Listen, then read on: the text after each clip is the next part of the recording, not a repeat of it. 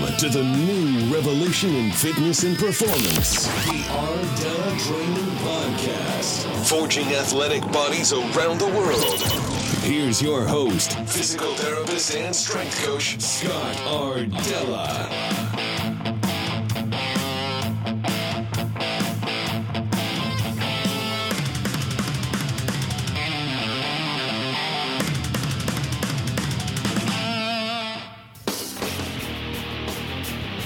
Hey guys, if you're looking for top-level strength and conditioning equipment and gear, my primary resource is Rogue Fitness.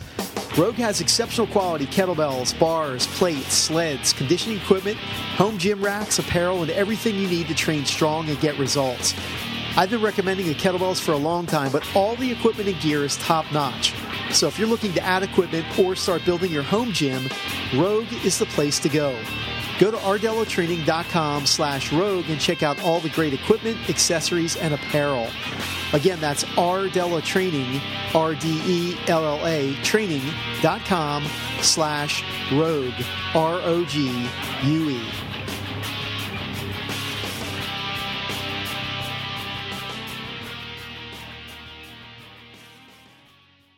All right, guys, what's up? It's Scott. Thanks for being here and joining me for episode number 125. In this week's show, I've got 7 strategies to either prevent injury or help you deal with injury if they do occur. Now, this is a topic I'm really passionate about and I take very seriously. I've had a major injury in the past, and I take injury prevention as training goal number 1, as the top priority in good training. Now, before we get started, if you like the show, please be sure to drop in your review in iTunes or Stitcher. And also, if you have any feedback or suggestions about the show, I'd love to hear from you. I've had a ton of great feedback and suggestions for guests on the show, and I'm open to adding anyone that you'd like to hear to the growing list of interviewees on the Ardella Training Podcast. So I'd love to hear from you, and thank you so much if you've already reached out to me. Now, as I wrap up this episode, I'm going to share a great book recommendation. This is a book that I feel you have to read. I'm going to tell you why, and it is really, really outstanding. So let's get into the content this week, guys, and talk about injury prevention strategies. Now, I didn't realize how many people are out there that are banged up with injuries. Now, I found out recently in a survey I did that a lot of people are frustrated about nagging injuries and dealing with injuries. So I'm going to share kind of my approach to how I've dealt with injuries in the past, and then, of course, how to really prevent injuries, which is really what it's all about. And again, I know all about the frustration of dealing with injuries and how depressing that can be, and it's really not a good thing, not a good situation. Now, keep in mind as we get into these strategies, this is not medical advice in any way. So if you do have an injury, make sure that you seek out your healthcare provider and try to get to the root cause of what is going on. So let's talk about these 7 strategies. So strategy number 1 is really simple, and it's this: don't get hurt in the first place. And I'm serious. So what I mean is smart strategic training and programming is really where it's at. The first rule of training is to train safe, period. I can't emphasize the importance enough about proper technique, proper movement, and always refining our skills with our training, whether that's kettlebells, barbells, bodyweight training, really any training tool. We really need to own our movements. We need to focus on movement, mobility, stability, motor control, irregardless of the tool. So safe training is the first strategy, and not getting hurt in the first place. So it all goes back to really smart programming, technique training.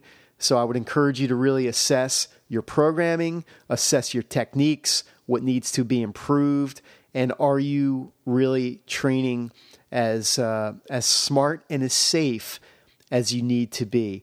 Now, again, I'm all for training really hard and training strong, but safety is really number 1. So that is strategy number 1. Strategy number 2 is to get assessed. Get assessed. Now, whether that's with a FMS, a functional movement screen, which I'm a big advocate of, or whether it's any other assessment tool or assessment plan from another coach or trainer, someone that can really assess how you move.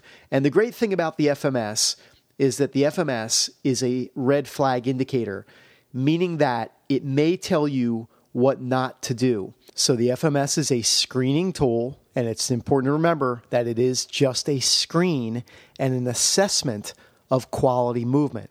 And certainly there are things that go beyond the FMS that are important to look at as well. And if there are deficits in the screen or with any other assessment, then we simply spend the extra time to address those deficits. That's really the importance of an assessment, is to determine, are there any problems? And if there are, then we know to work on those other things, those areas that are deficient or those weak links. So this is very, very important, and that is why the FMS and other assessments are very important to reduce the chance for injury.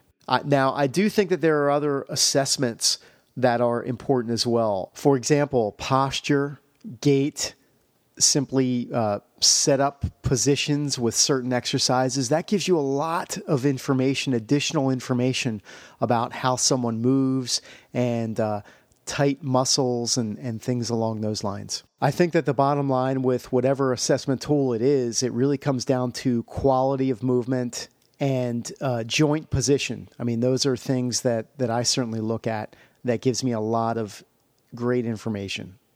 I guess the bottom line here is to get assessed from another coach or trainer. Even if you are a coach or trainer, you should still get assessed and see where things are, and to identify weak links and red flags in your training, and again, maybe tell you what not to do or what needs to be added to your programming approach in terms of corrective exercise. Now, whether or not you like that term corrective exercise, I think that certainly there are exercises that should be included into programming that will help to quote unquote fix things. So I believe that movement, mobility, stability exercises, whether you call them corrective exercises or not, are really important and should be an important part of a good programming approach.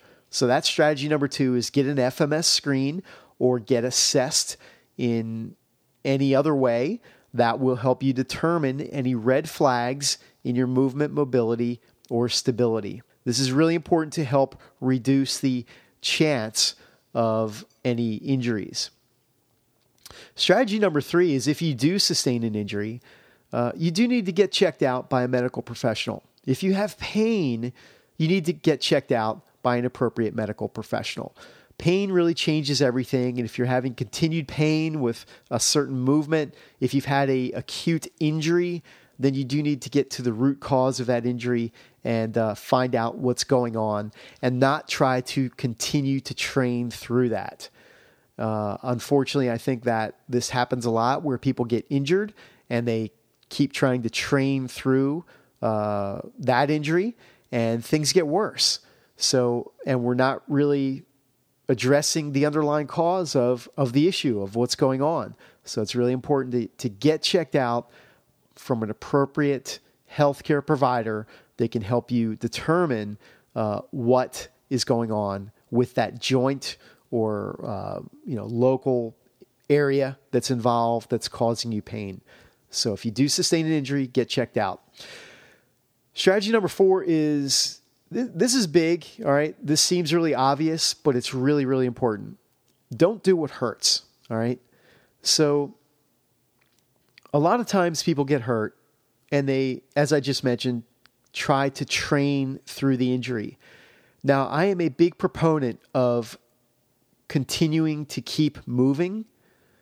For example, when I've had bouts of low back pain or problems through the years, after my big injury many years ago, I have found that it's really, really important to keep moving.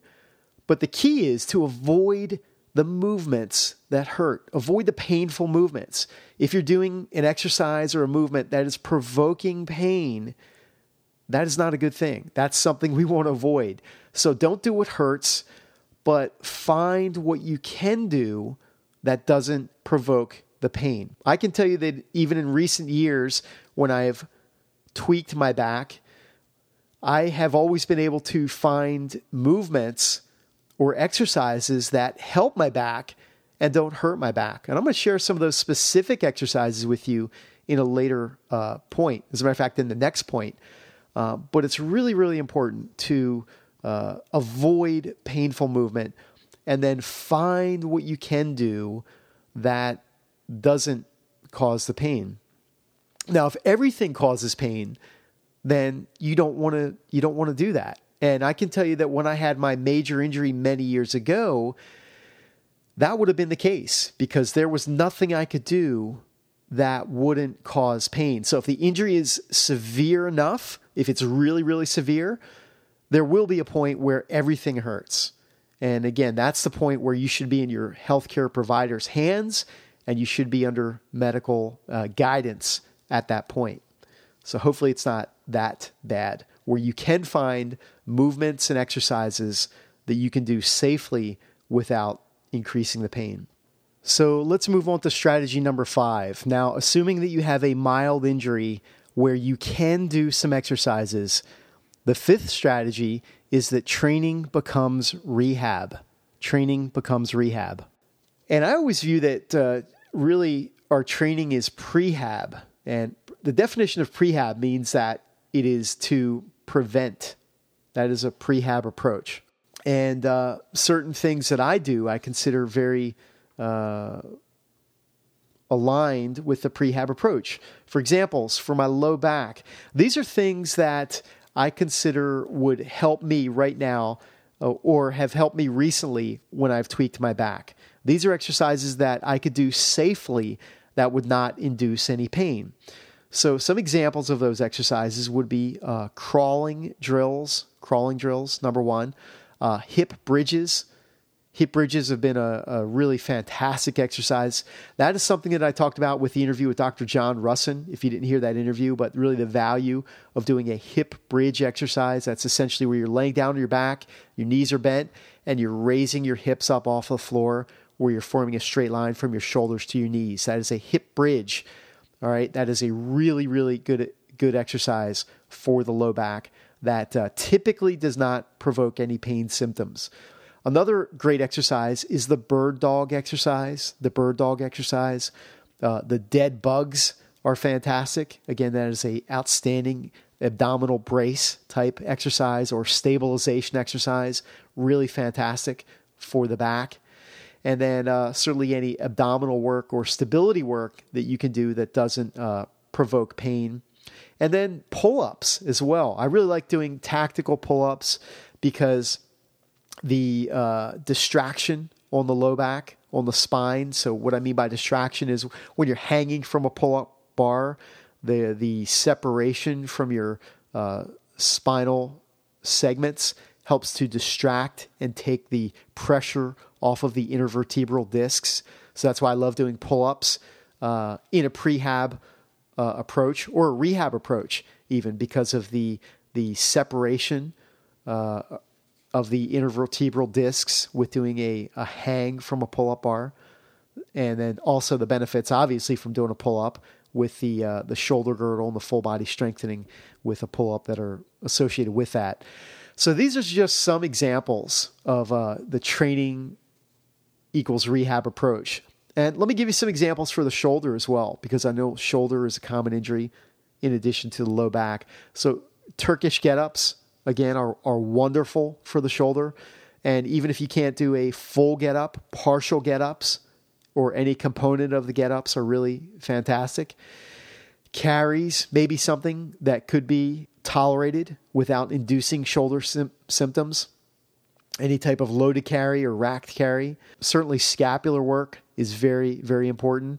Range of motion exercises, pain-free strengthening, and then rotator cuff specific work in addition to scapular training, movement, mobility, and awareness type training with the rotator cuff and scapula. So a lot of different options there. And I know some of that was kind of general, but it really depends on what the limitation of movement is again, going back to the training versus rehab approach and keeping the exercises pain-free. That, again, is the critical key point to understand, is to keep all exercises pain-free. Strategy number 6 is to ease back in slowly. So when you are coming back into your training, now let's assume that the pain symptoms have resolved. You've done a training equals rehab approach, and you've kind of rehabbed back. You've got medical attention, and everything is okay. Now you're ready to get back into training. It's really, really important that you ease back into things very slow. Your strength levels will probably be decreased, and you have to deal with that, but not rush back into things too fast. You don't want to do things too soon, too fast. It's really, really important to understand that point. And that's kind of the psychological challenge in coming back from an injury too, because you want to get back and do the things that you were doing, but you can't. You have to take things slow. And I'm just saying that from personal experience myself.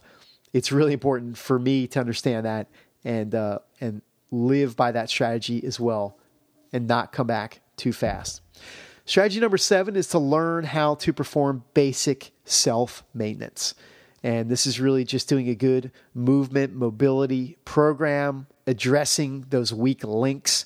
If you know what your weak links are, or if you've had an assessment and you've had a coach or trainer give you some feedback on your weak links and you know what they are, and now you have your kind of standalone corrective exercise program, your movement or mobility program, work on that. And that's really basic self-maintenance. For great examples or specific programs or mobility approaches and things like that, 2 resources for you. Check out Original Strength, the book by Tim Anderson, and look at the Original Strength Reset, which is a great, simple movement mobility program that I think offers a lot of benefits. And then certainly check out Becoming a Supple Leopard by Kelly Starrett.